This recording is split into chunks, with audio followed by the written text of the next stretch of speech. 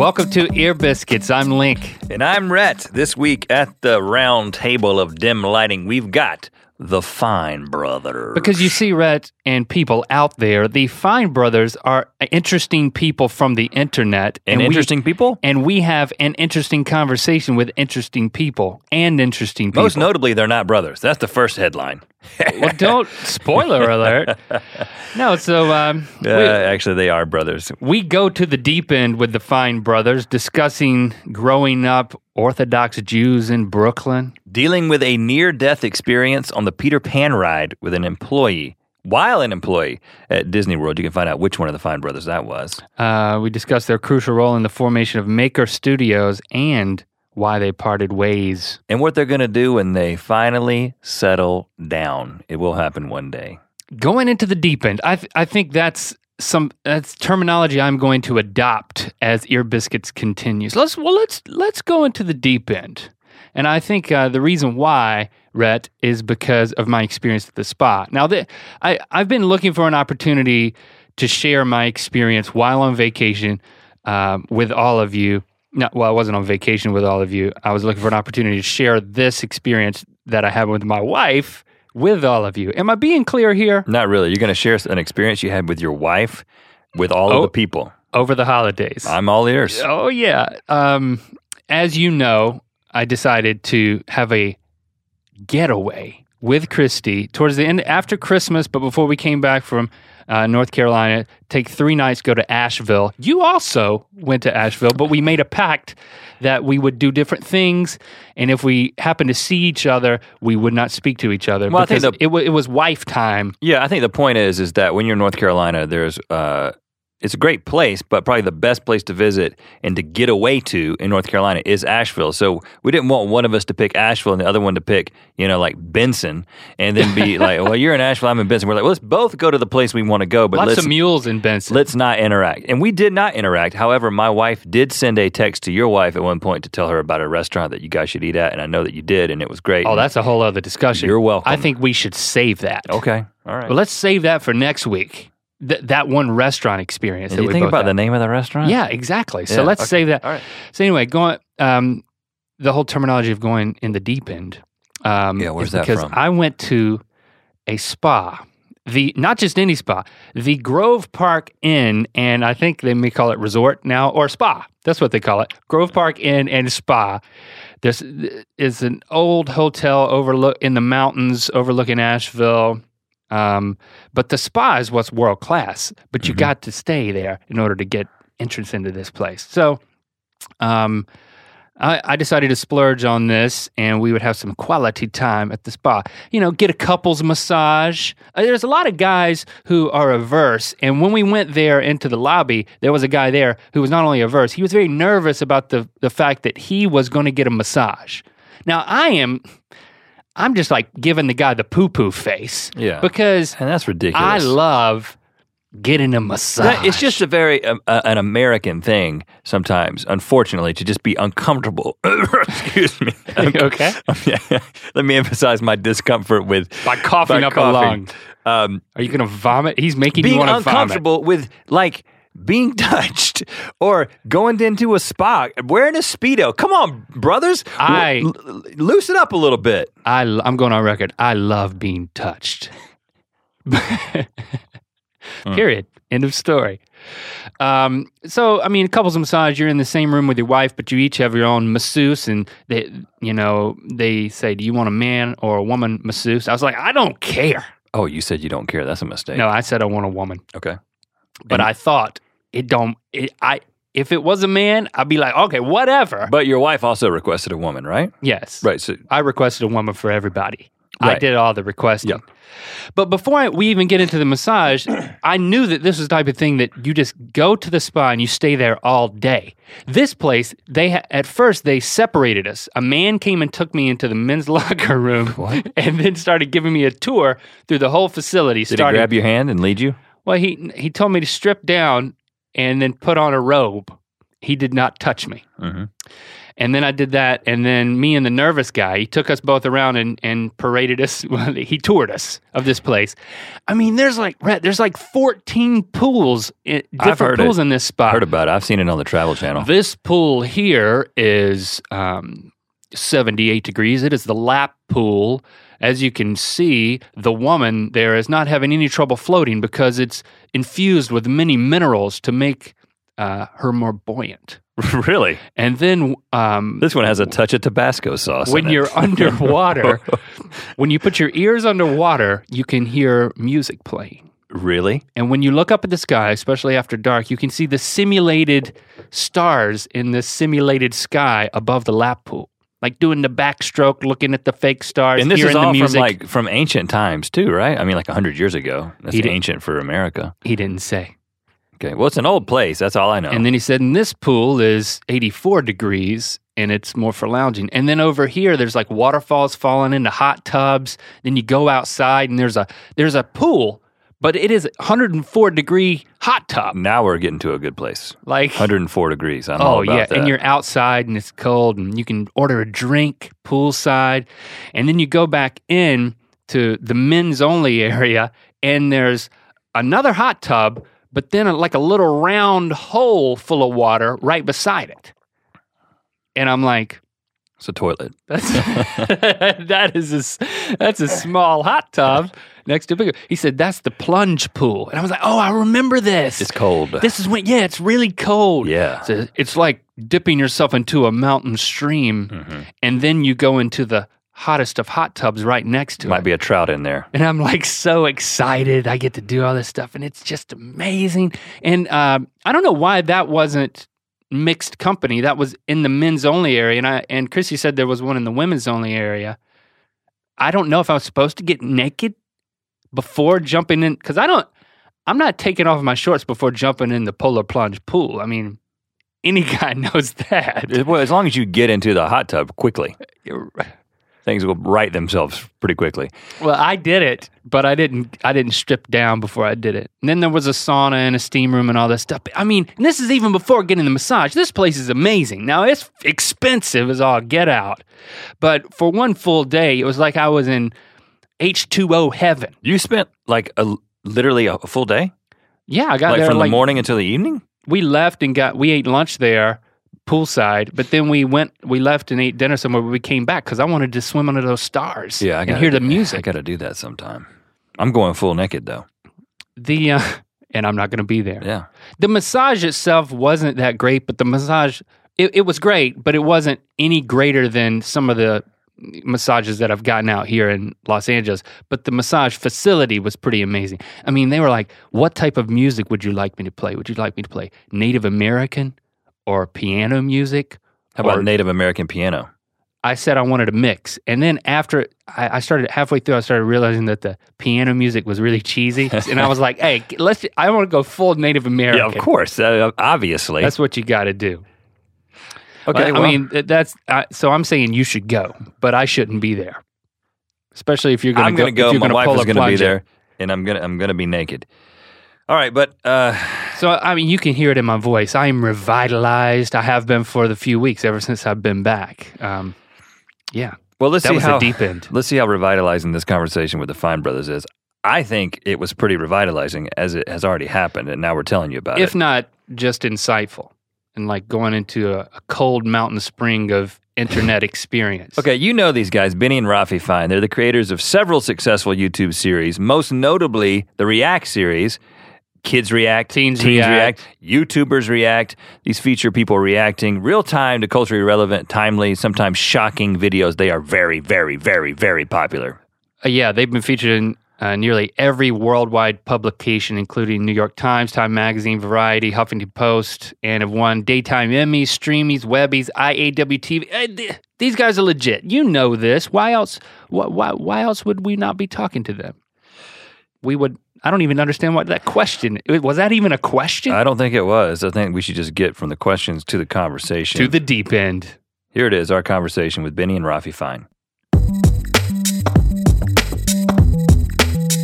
Okay, so as we've established, you guys are we consider ourselves pretty busy, but we think you guys are the busiest guys on YouTube. So, quantify your busyness. how are your lives going? I mean, like, is this is just another job for you coming in here having to do this podcast? We want you to just relax. We've given you bottles of water. Thank you. Nice cushiony seats. It's a brand.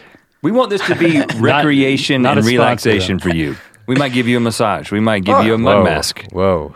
I actually want that right now, but nobody's going to see that, so it's not visual, right? Well, We're not being it's filmed. happening right now. Yes, There's it's a happening. massage. We're getting a massage, guys. It's amazing. We're all naked. We're naked giving each other massages. Yep. It's really good. It's happening. But Well, in I the was going sense, to clarify it, but I'm not. in the sense of busyness, I mean, yeah, like currently we don't have lives, quote unquote, what people like to call Quote unquote lives we don't have. in the sense of our lives is completely making the shows, wake And by up. that you mean wake up from your Yeah. waking life is devoted to producing the content on your channels. Yes, and developing things for the future wherever they might end up, be it online or television or film, etc. So there's no downtime. Like do you eat meals? Do you recreate? Meals, it's like one One a day, meal. usually really late at night, at like midnight, which is not one healthy. meal. As a matter of fact, I follow you guys on Instagram, and I saw like a 12:30 That dinner was me, yeah. last night. Because I love to cook and don't have any time to cook. So I shot for the first time in like more than a month recently. And I'm like, I got to cook. I got all this stuff. So I get home really late and then I cook late at night. And I have a really good time. I'm like, yeah, late night cooking. And then I realize I have all this food that I don't have anyone to feed it to. Oh God! It's not that sad though. But it is a so bad you guys thing that don't we live do. together.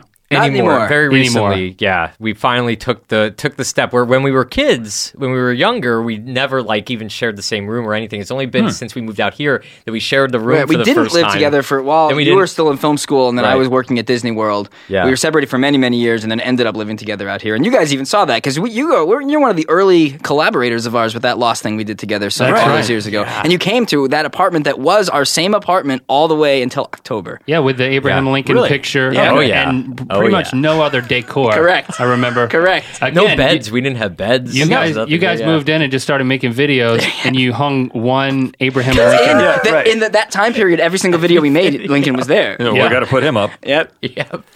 We didn't have the rights to that thing, though. Sadly, we really should. We We should still figure out put the them in rights videos. to that thing. Yeah. I think it's public domain. Okay, hopefully. Yeah, he's been dead for however long. Content right? ID is going to come after us for that, Lincoln.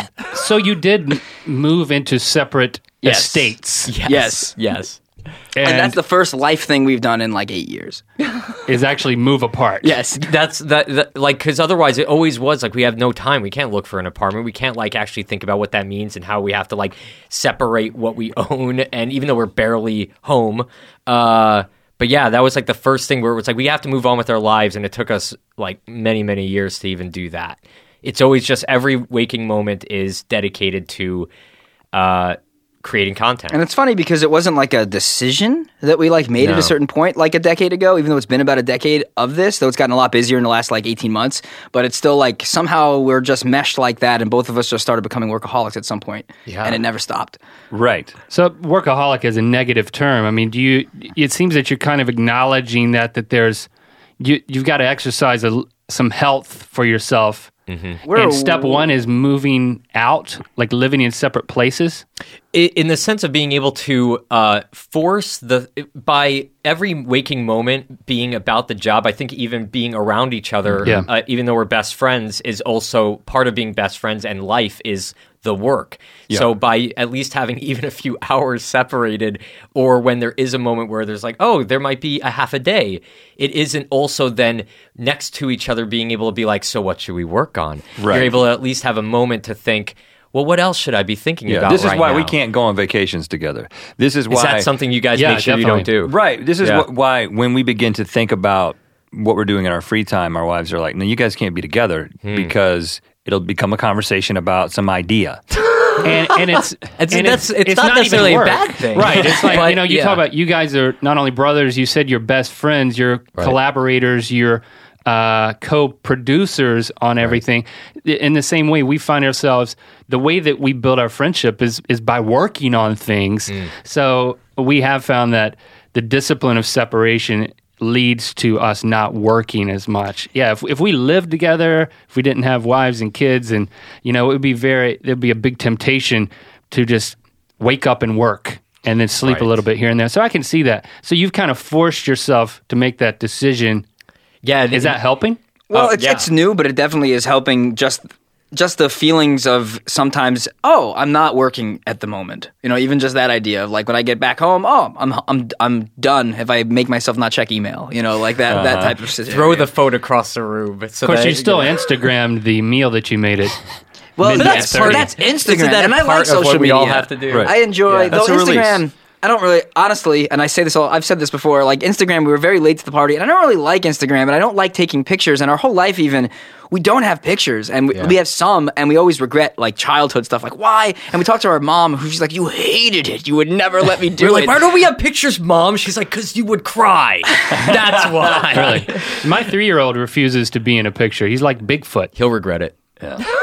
That's the thing, though, that's funny, too, though, is that we looked back recently, we came across old video, and our dad was a very interesting person, but at one point had an institute where he was trying to help a lot of runaway kids in New York, and made a video for his nonprofit that we were in. We were really, really little kids, and we each have little memories about that shoot, but we finally saw the tape again recently, and it's crazy to see it's our childhood encapsulated of what we were like as kids, which is not really what we're like now, but we're walking down the block in Brooklyn.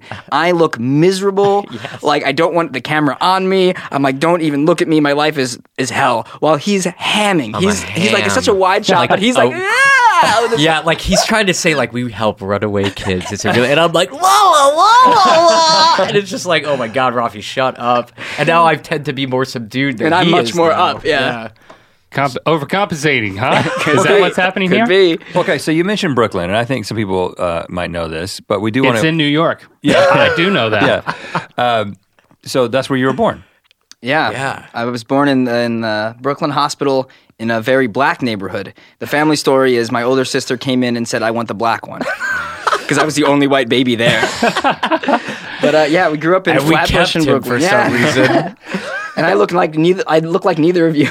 You're the darkest of all of us. That's true. Maybe you were black. You've got an older sister. Yeah. Yes. How much older? She's almost 3 years older than me. We're all like 2.5 years apart from each other. Okay. I'm in the middle. Middle, of course. 2.5 years younger. He's the weirdest of the bunch. Right, yeah. But the Brooklyn, middle child, the neglected child. Either of you middle? Only child. Only and younger. Yeah. Never an opportunity to be the middle. Yeah. Well, you're or be neglected. You're technically the oldest, the middle, and the youngest, which is interesting. Well, how can you be the middle if you're the youngest and the oldest, but in the middle? Well, that's called the only child syndrome. You are everything to everyone. At least that's what you You're think. everything and nothing at all. So, what was it like? You said that your dad was an interesting guy. What were your parents? The whole upbringing was interesting because we grew up Orthodox Jews all the way until we were teenagers. But the story even before that, just quickly, is that both of our parents grew up on the West Coast and Jewish families, Jewish history, everything. Nobody Orthodox. They were big hippies. And our father was like really into like LSD and like lots of things. Living in the hate in Berkeley. Living in the hate. 1967, he was there. As in the middle hardcore of as you it. guys can Right get. at UC Berkeley during it. Oh, wow. And they Great were both bands going he on like saw. spiritual. Great bands. Remembers none of it, or what's He remembers tons of it. He used to have even our He has our all the house posters has from all when he went these to all those concert shows posters and, that he then sold some of them later, but like really classic He posters. like sold these posters on like eBay for like $500. Yeah.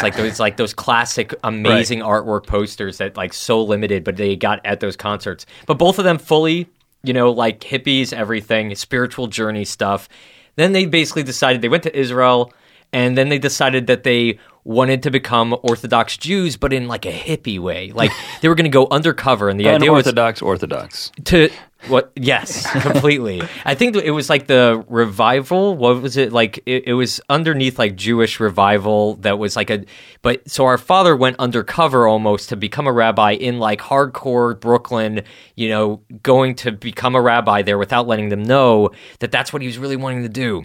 So we ended up know? letting the Orthodox community know that he was actually like a spiritual. We can go hippie on and kinda on for guy. this because it's not simple process to like not be an Orthodox Jew and then show up and be like, I'm going to suddenly become very, very religious. And they're very Right. skeptical Yeah. of these things. Got it, yeah. Outsiders, like Gotcha. that whole idea of even like Even Amish Jews or, on like, Jews, there is outsider tendencies based on how religious you are. It's complicated. So we ended up kind of just getting born right in that moment where they were becoming Orthodox, and they did end up kind of went all embracing in. the Orthodox lifestyle, not just trying to do it and get out and become a rabbi and leave. They ended up kind of buying into it. So long We all story got short, born they into were that. all in. We were raised very religious, but things that they were doing was very unorthodox, where they would be helping kids on the streets, and not just the Jewish kids, and not trying to make the Jewish kids that had run away from home for various reasons to become Orthodox just to get them off the streets, which was controversial, to not make them be what they used to be. And it's a whole crazy, crazy upbringing that was like all walks of life would all be hanging out. And when we talk to people now that we're still in touch with that knew us when we were kids,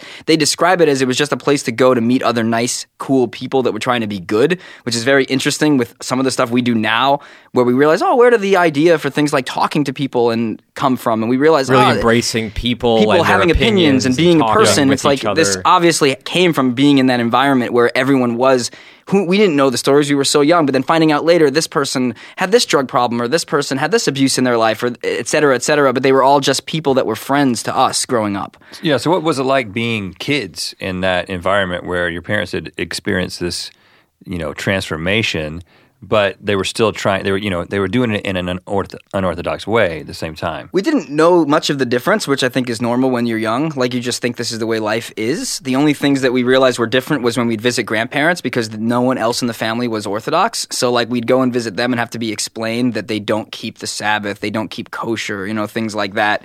Other than that, though, it was a pretty great childhood up until...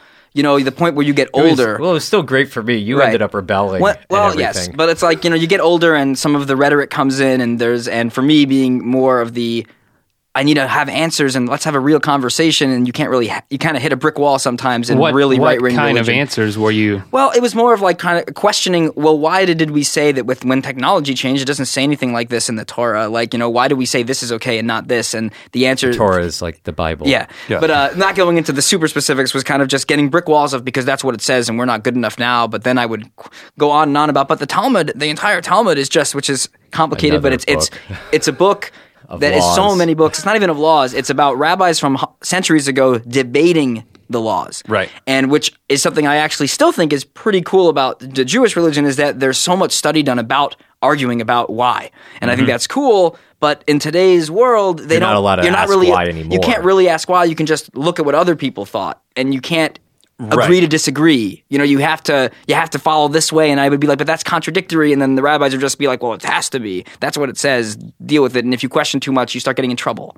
So you didn't work started for me. You I started started questioning and getting in trouble. yes. I went from like the person that was like the next rabbi in my class to the one that was getting in trouble often from asking too many questions. Okay, so you were kind of, this was part of your life, and you were kind of all in as a kid. So, but then something changed. So, what age are we talking about? Like middle school, high And school? he has very specific stories of why it happened. It started at age 13, my bar mitzvah, where things get a lot more responsibility comes onto you as a male when you're 13 in Orthodox Judaism. Adult. You're a man now, and like there's certain things You wear a cool hat now. You do. The black hat is a cool hat. It's an expensive, but cool hat. The way that prayer works becomes different, and the school day becomes a whole lot longer. And like, so my school day, which already was long, the school day was 9 to 4:30, but then it became 7 to 5:45. And then all this homework, and it was just getting a little bit too much for me, even just on that side of things.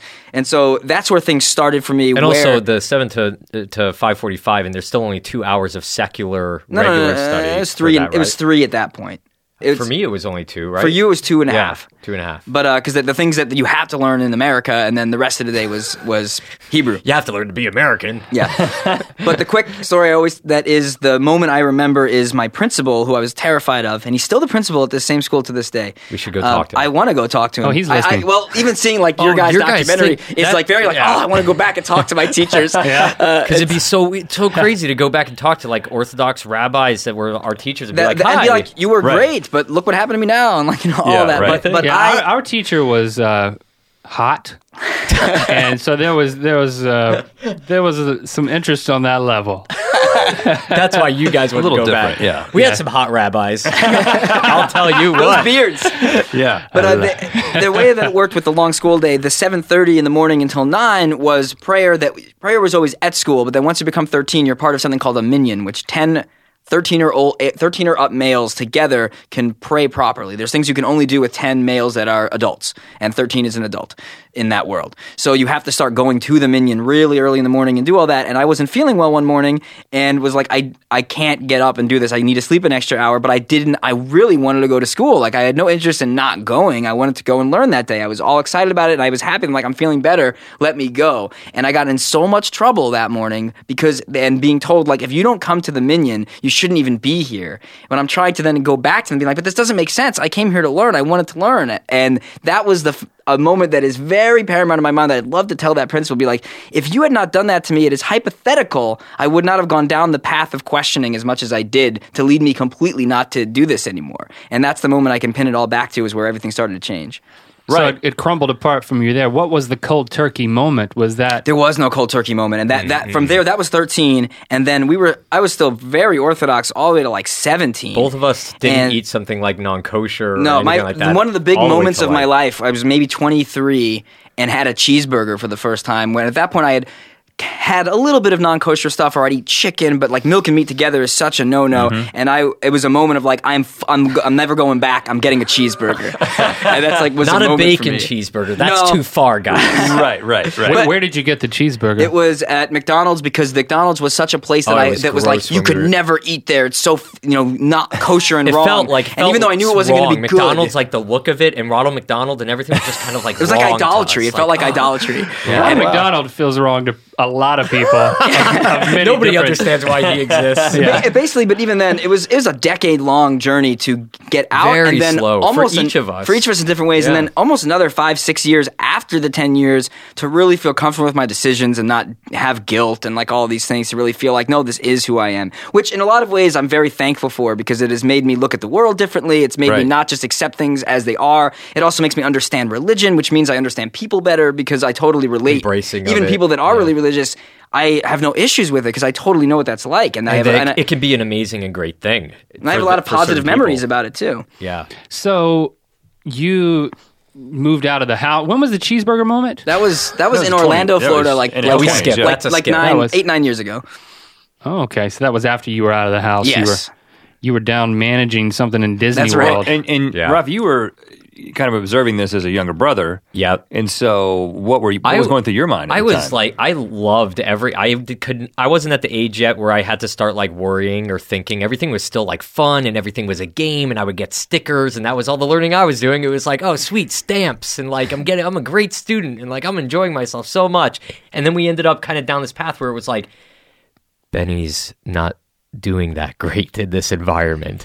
We might have to change some things. Right. And there was some of that where like also the Orthodox community was getting kind of more strict that we were in Brooklyn. So our parents weren't even liking that as in general, because we were so unorthodox in this Orthodox environment, where our parents even let us watch like Beavis and Butthead. And that was like a horrible thing. Like kids would come up to us in school and ask us like, what happened in Beavis and Butthead? And we'd be like, oh, I'll tell you, don't worry. And so we were, always kind of outsider-y. So you started the oral tradition of Beavis and Butthead. Beavis and Butthead and listening to Metallica. Those are the two big things. Huge, crazy, horrible things. And we were playing role-playing games. And, Dungeons and Dragons. And we were Orthodox kids. So it was interesting in that way, but it was, for me, everything was just, I was such a happy, like fun, like nothing ever really fazed me kid. It was just always laughing, always smiling. Everything was great.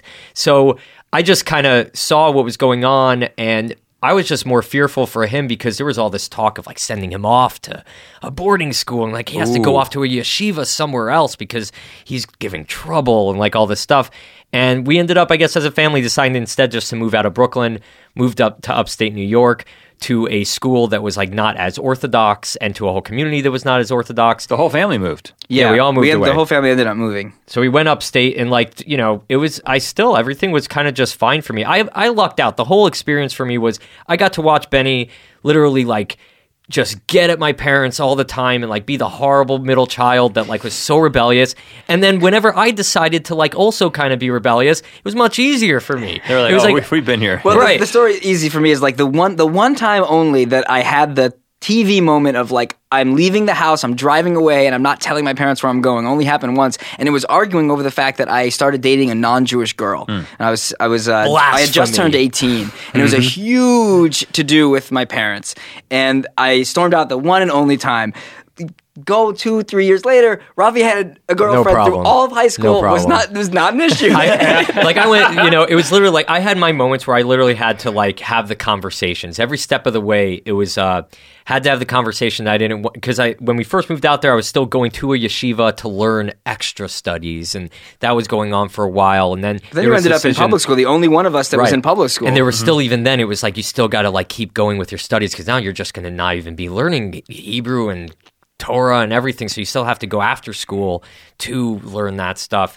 And then slowly but surely I had to start saying, I don't want to do that anymore. Then I had to start saying, I want to go out on Shabbos, on Saturdays. I want to be able to drive and do that. I want to be able to date a non-Jewish girl. Each of these were like mega, like intense conversations, but not nearly as someone intense had paved the way. Yes, completely. Yeah. So yeah, every turn. So I literally went to public school and I went to prom and I played baseball for, like I was able to just do everything more normal than my brother and sister completely. Now, do you think that? Do you think that?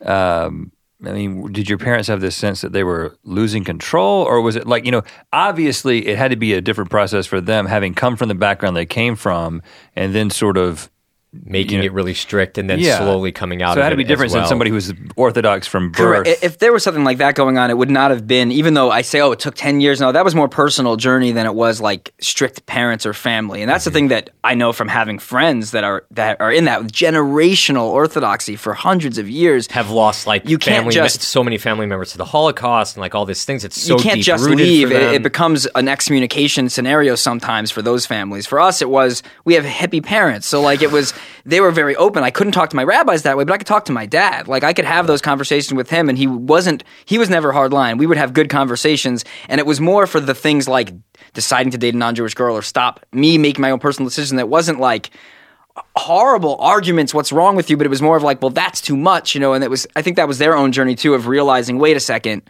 where are we now? And even now with all of us, like our dad still being the most religious, but all of us have mellowed out about this. And I think... Is he still a rabbi?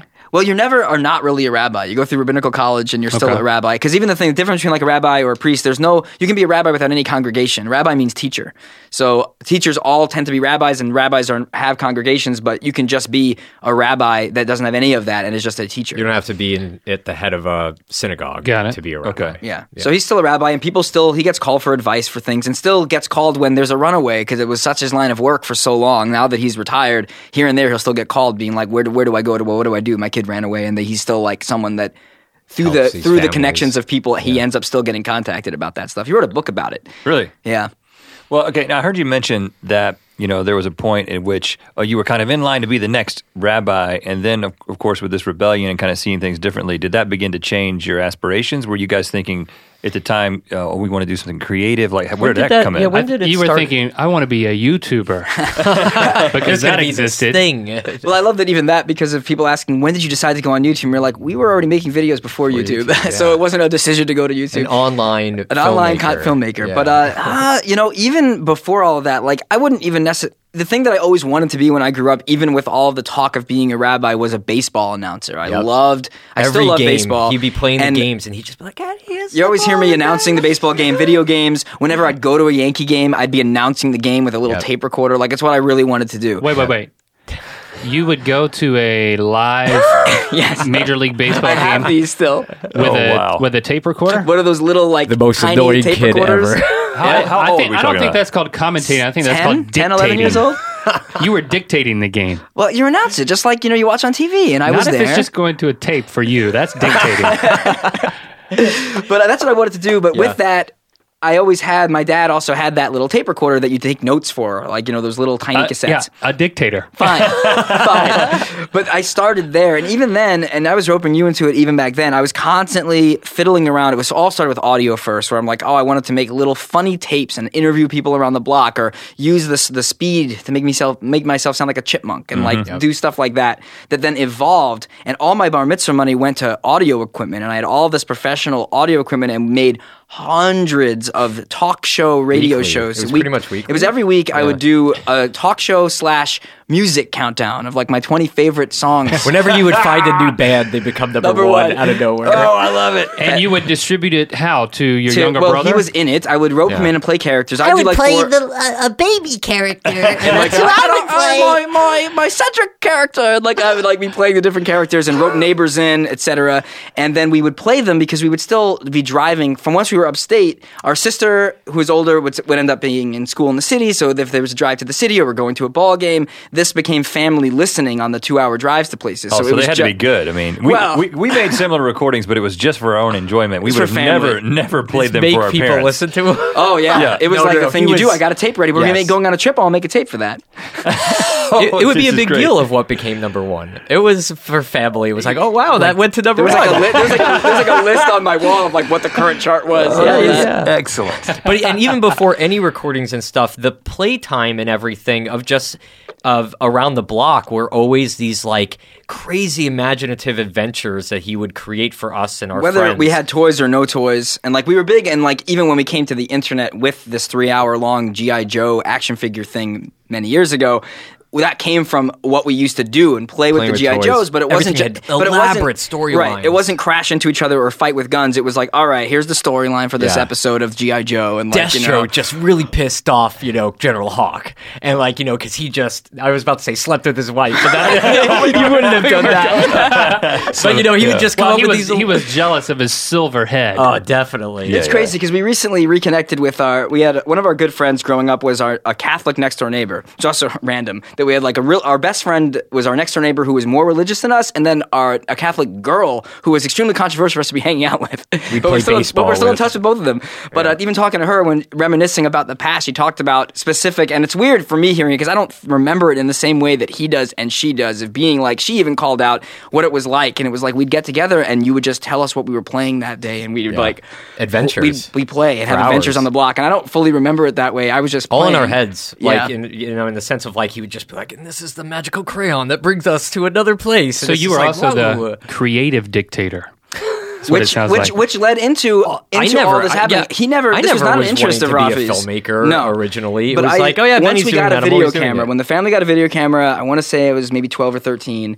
And that's when the sketches started. And they were very, very small, but that's where that all began. And it was roping him in and roping neighbors in to start making little commercials and little things. Not nearly as good as your commercials, guys. God, no. They're horrible.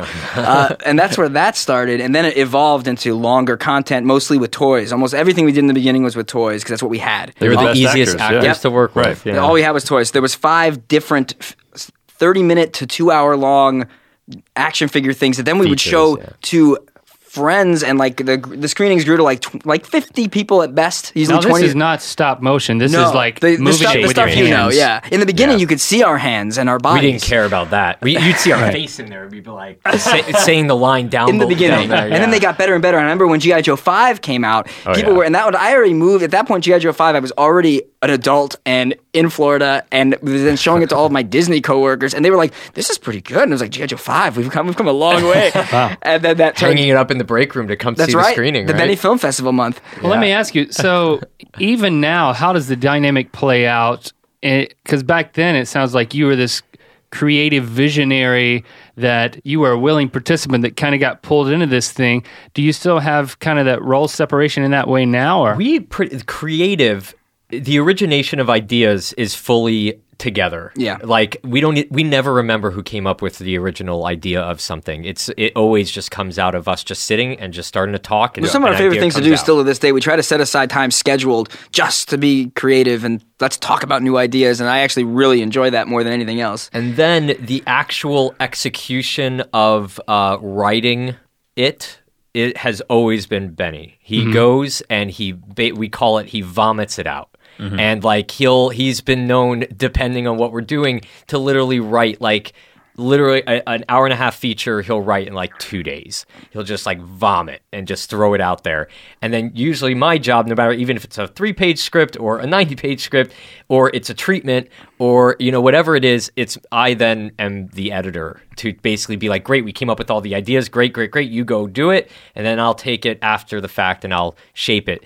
And mostly that ended up happening when we got older because I went to film school.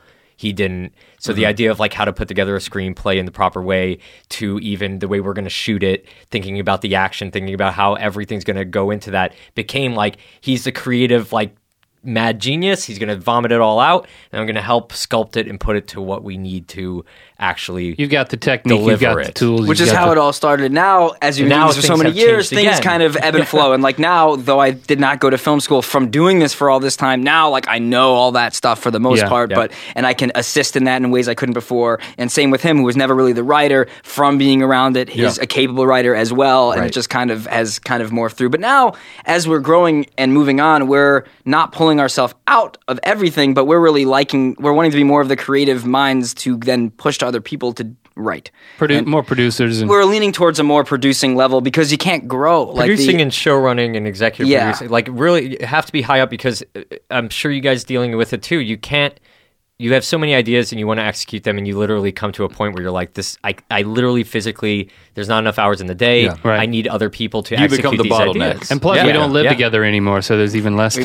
We've lost it. Now, we've lost some of that time. Did you go to broadcasting school, or? No, my quick story on that, from the really religious Jewish school to moving upstate to the smaller Jewish school did not work. I was too beyond it, and I also was a very shy kid, and I went from a large class to a class of 3 people in the middle of nowhere town, and I couldn't handle even that.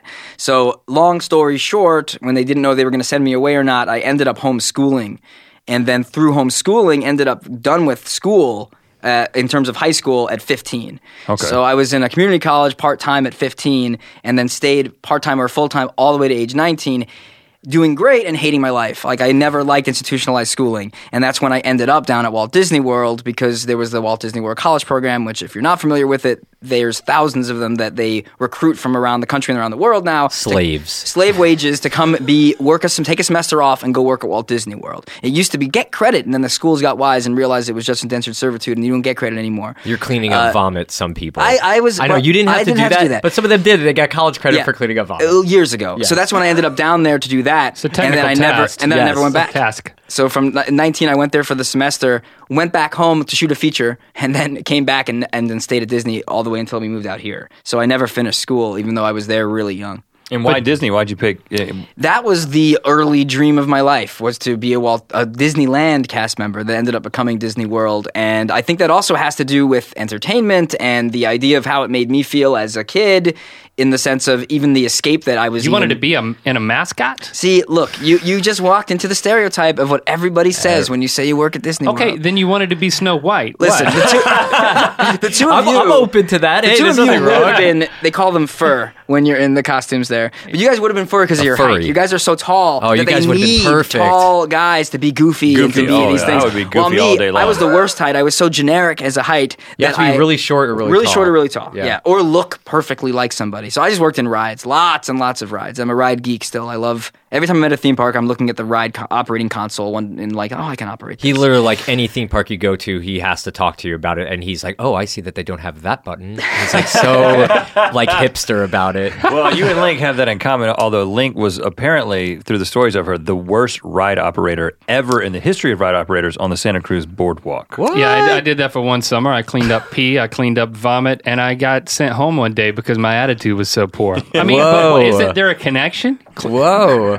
I only spent like a couple months at Disney, like, because after graduating film school and I was working in the industry in New York for a little bit, then we decided we were going to take 1 year in Florida. I can't handle anymore, and then we have to move back to New York or out to LA. And so during that time, I was like, I need a job. Very easy to get a job over there. Literally, I know everybody that works there thanks to him. This is going to be simple. All the like managers and they're all like rising up in the company, so easy way to get a job. I couldn't last like more than a couple months. He was part time. Like a day a week. I couldn't be a part of that environment. It's just like coming from like arts and like everything to be like just the idea of being so regimented and like responsibility and like. I worked that. One of the many rides I worked at. You don't need to hear the song when you work there. If you actually get into it's okay. I worked there. I love it that you hated it. Yeah, and you I could not work there. Yeah, it was awful. The main thing that I couldn't. There's so much responsibility. You're being paid absolute. And you have so much responsibility, and people's lives are in your hand because of how these rides work also. So you're literally like having to be on task, and you really need to be paying attention to your job, and people treat you like too. Right. And like you're supposed to Such just a have a happy smile on place. your face and everything's supposed to be great. At the same time though, like I totally, because I was around all of his friends and they all have the pixie dust and they're all like, it's so beautiful and it's amazing. Well, they also all know that it's not perfect and there's all these problems, but they all look at the positive side of it. And I just couldn't help but always just be like, I see that there's beauty and I love going there. It's fun. I really enjoy Disney. But to work there, to actually be one of those slaves, I could not do it. I could not do it. Did you ever see anybody like? Because I know people have gotten like decapitated by Space Mountain and stuff. Were you ever there for that? Were you ever there for that?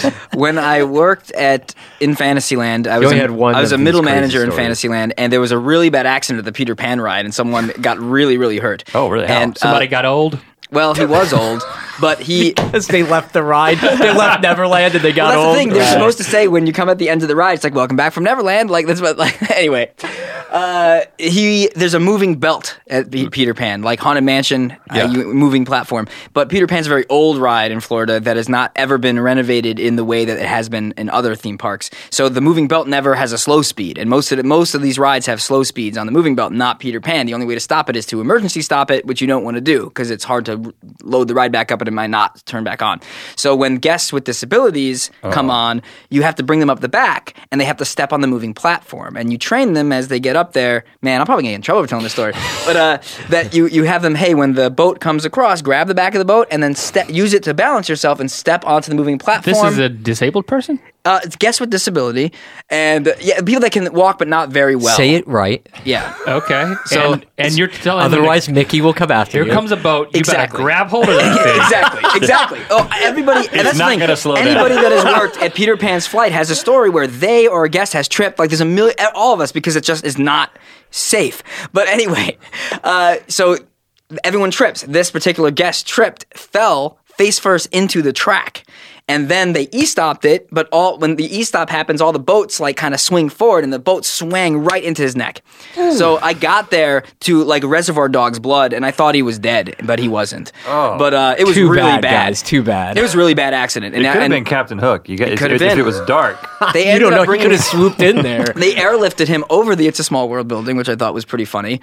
But 2 days later, I had my next interview for management, and that accident had just happened. And so all of my different interviews were like, "Were you part of the incident?" And I was like, "I was the first responder to the incident," and I got promoted the next week. Really? Yep, and 'Cause you did such a good and job. I traded shifts because it was Valentine's Day when this happened, and I even back then, always single, had the one of the guys was like, "Look, I have a girlfriend. I want to switch. Can you work my night shift?" And I'm like, "Sure, fine." And I did it, and that happened. And we both were up for manager.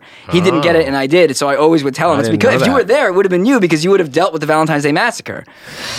The Valentine's Day Me massacre. and the other middle manager wow. that was there with me that day, every year on Valentine's Day, we still email each other and be like, "Happy Massacre Day." Oh, God. Oh, Wow. really? Yeah. Wow, I'm glad I asked that question.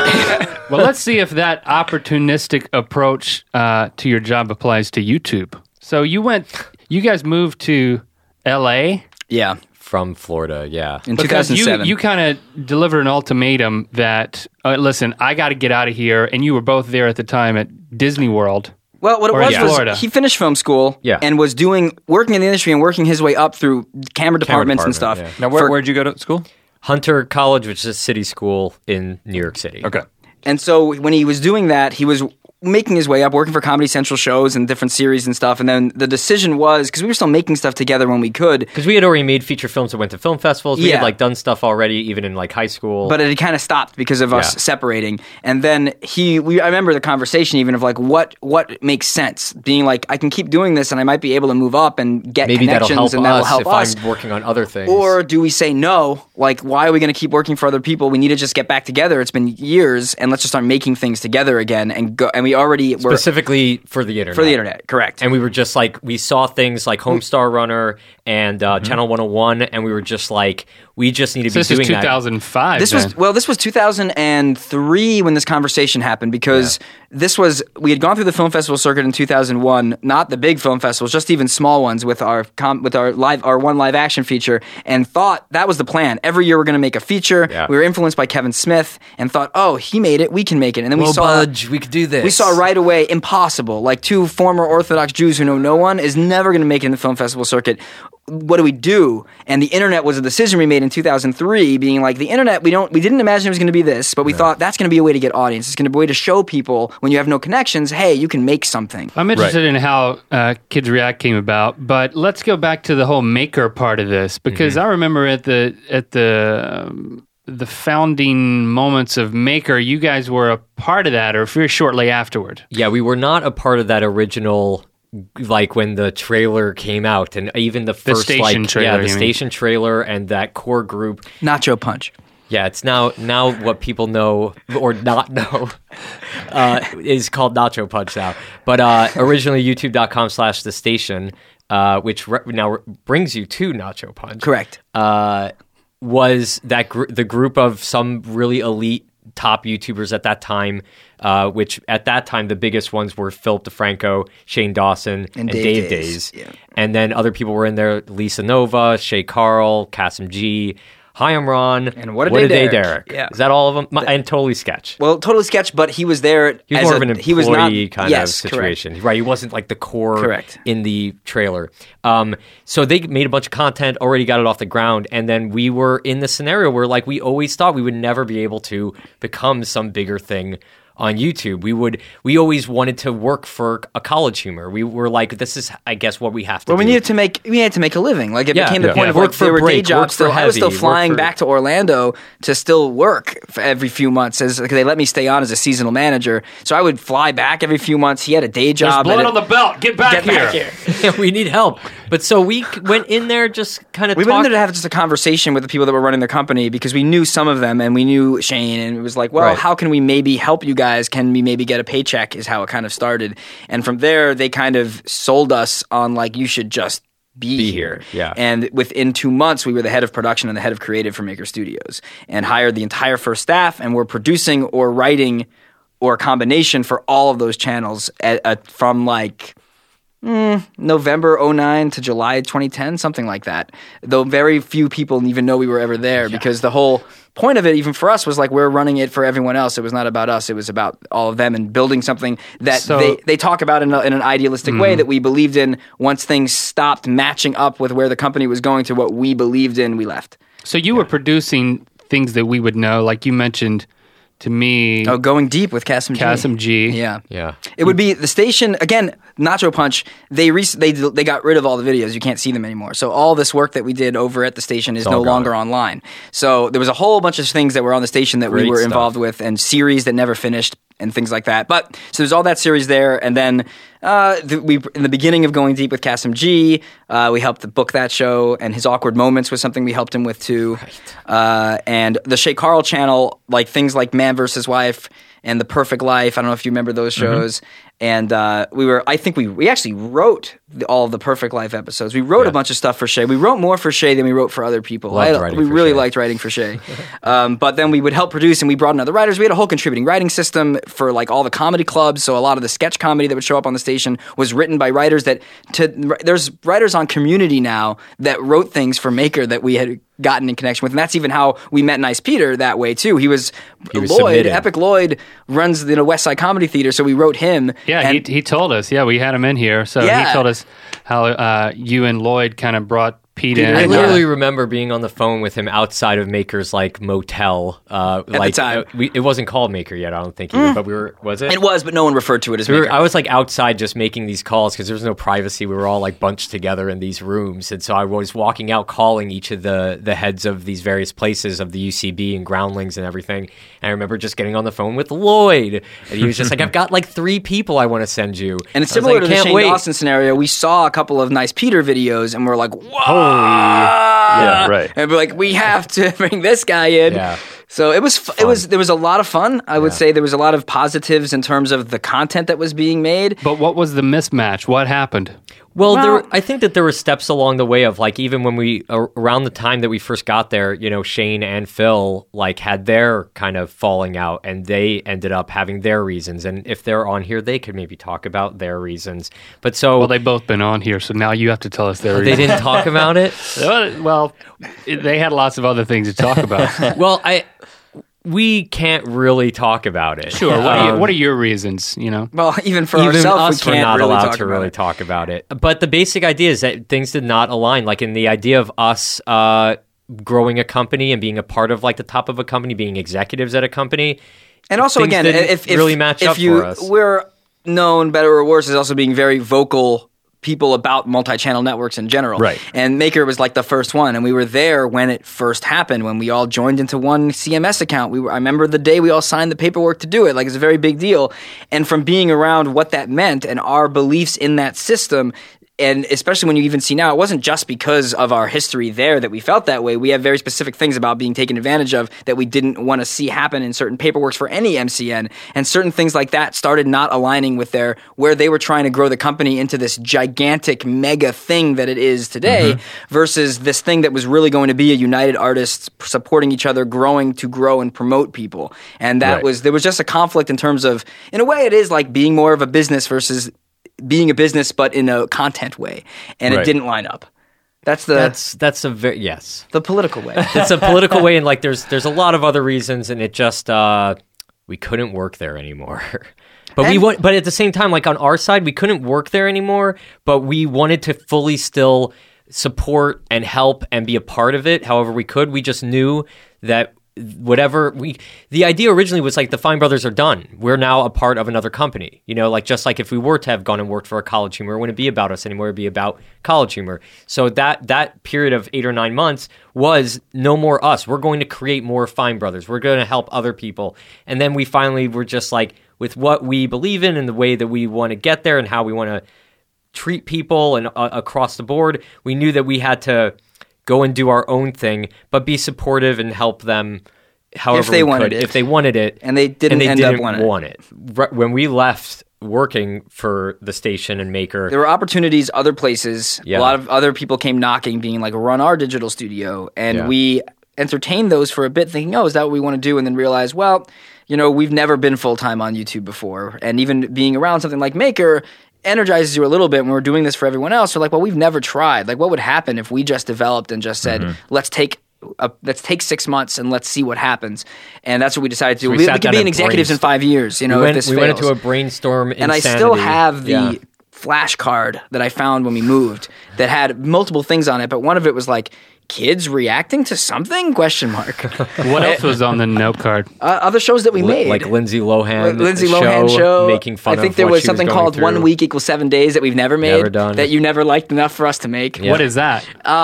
It doesn't work.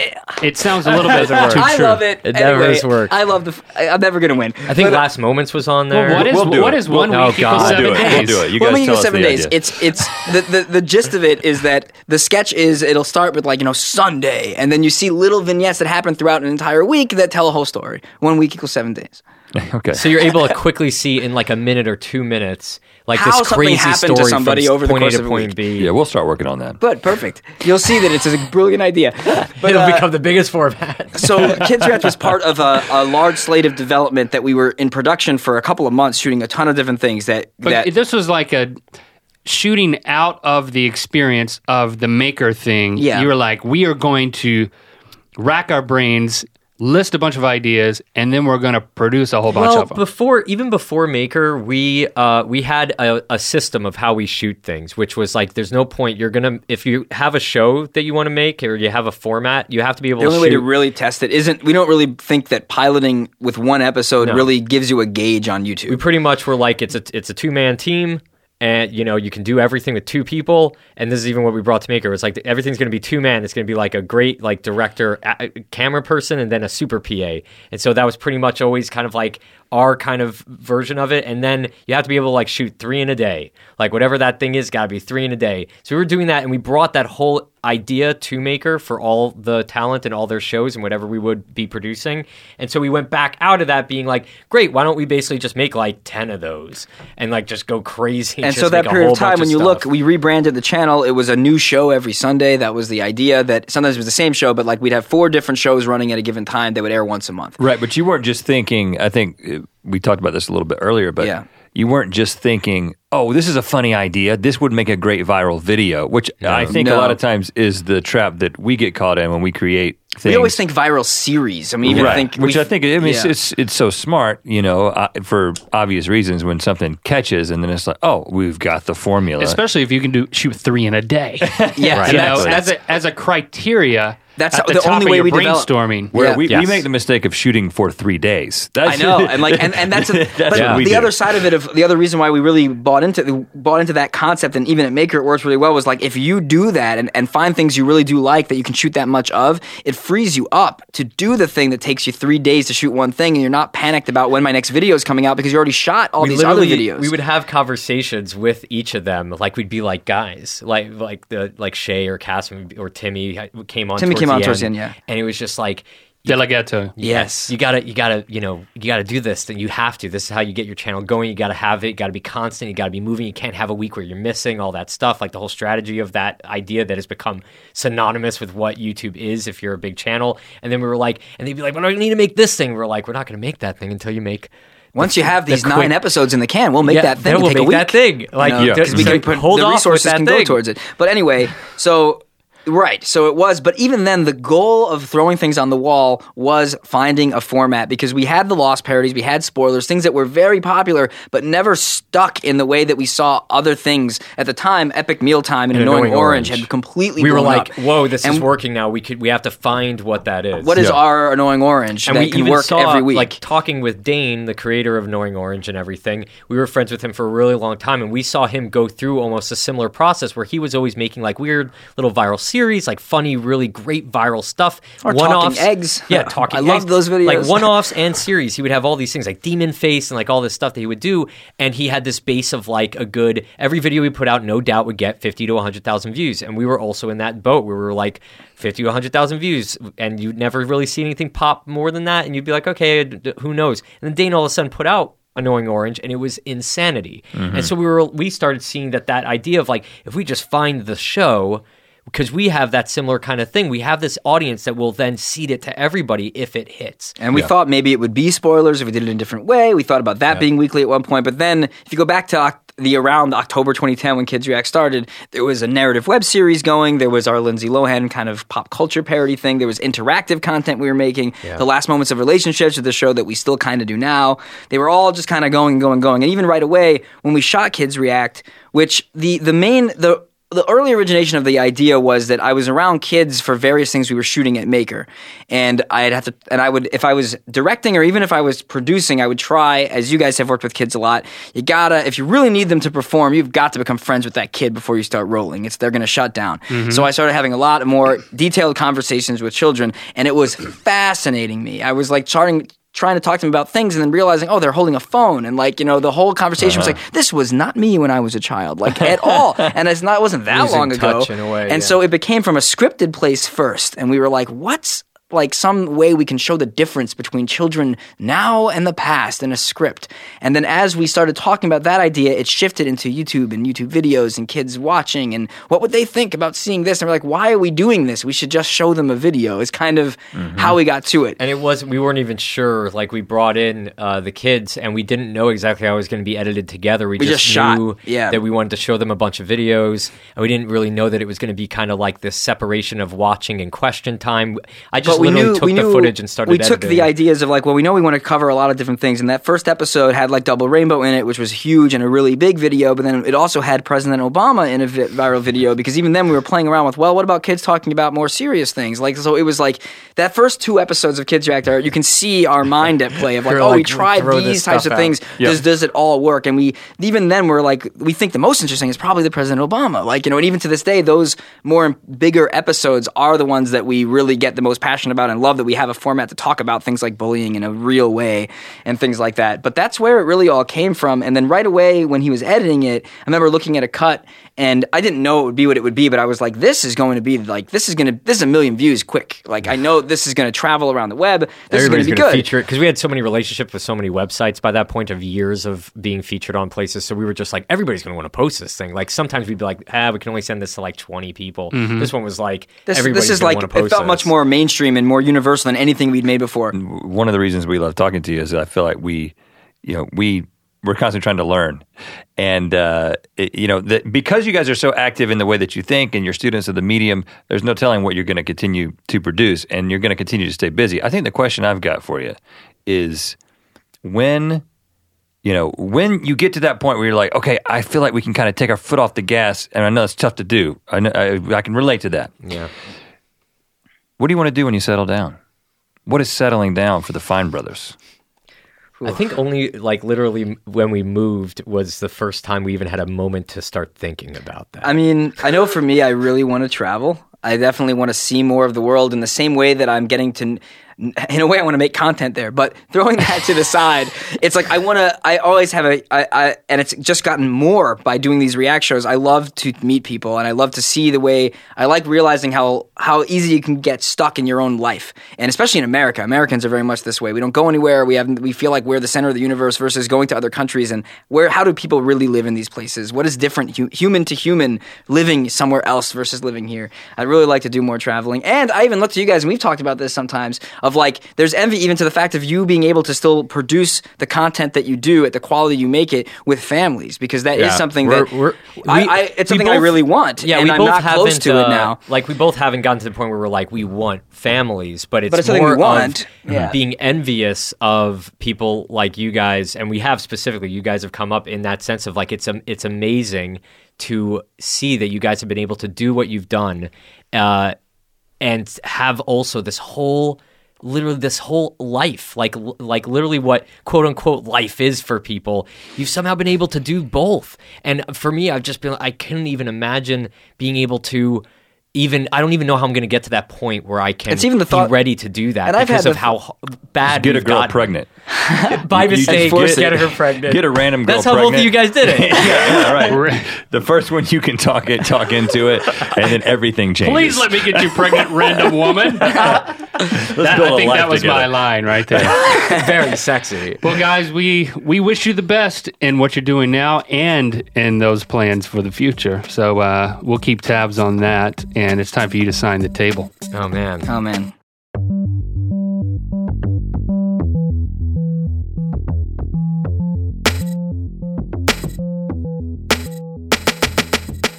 All right, there you have it, our conversation with Benny and Rafi Fine. I mean, these guys are defining digital entertainment. I mean, it's an honor to call them friends, and it's nice to have been able to really understand their story. And I mean, I was struck with the fact that they've really paid their dues. You know, Kids React is by no means the first viral thing that they ever created. And even the things even before their channel, they were creating viral videos on MySpace. Well, I mean, that's going way back. I think that, there is a perception from people who either, aren't involved in the YouTube community, don't know many people who they see YouTube as a place where accidents happen. Oh yeah, the guy who made that video and it accidentally went viral. And while that is a dynamic of YouTube, when you talk to somebody like the Fine brothers, you're just struck with the systematic approach that they bring. It's so calculated, it's so tenacious, and I know that's something everybody has had in common in one sense who's been on Ear Biscuits, is they're also tenacious, but these guys are not just tenacious, they're smart and calculated and purposeful, and we love, in fact, after they left, we just talked to them for a while. After they left? You mean after we stopped recording? They were still here when we were speaking to them. Yeah, well, I was on the phone with them. That's what I didn't tell you. After we stopped recording, we just kept talking to them and asking them all these questions. We can't, it's stuff you wouldn't care about, the minor details and nuances of uploading and, YouTube videos. But seriously, another hour, maybe an hour and a half of that. And they could have kept going. That's the thing, is I love when I feel like I've tapped into something and they just start talking, completing each other's sentences and just going and going and going and going. I mean, these guys are a wealth of knowledge. I mean, they should write a book. You know what? We should write a book and get them to write it. Ghost writing. All right, that's what happens on Ear Biscuit. That's what you get. Chomp down, go to the deep end. Whatever kind of euphemism you want to use. If you like being touched, you're in the right place. Oh my. We do it every week. So I'm gonna iTunes, SoundCloud, Stitcher. I'm gonna retract that. That's why there's two of us. I'm gonna retract that. If you like being touched, listen. If you don't like being touched, if you're skittish about that kind of thing, you're welcome here too, because we're not gonna touch you unless it's with sound waves going into your ears. That's exactly what I meant. All right. We'll see you, or you'll hear us next week.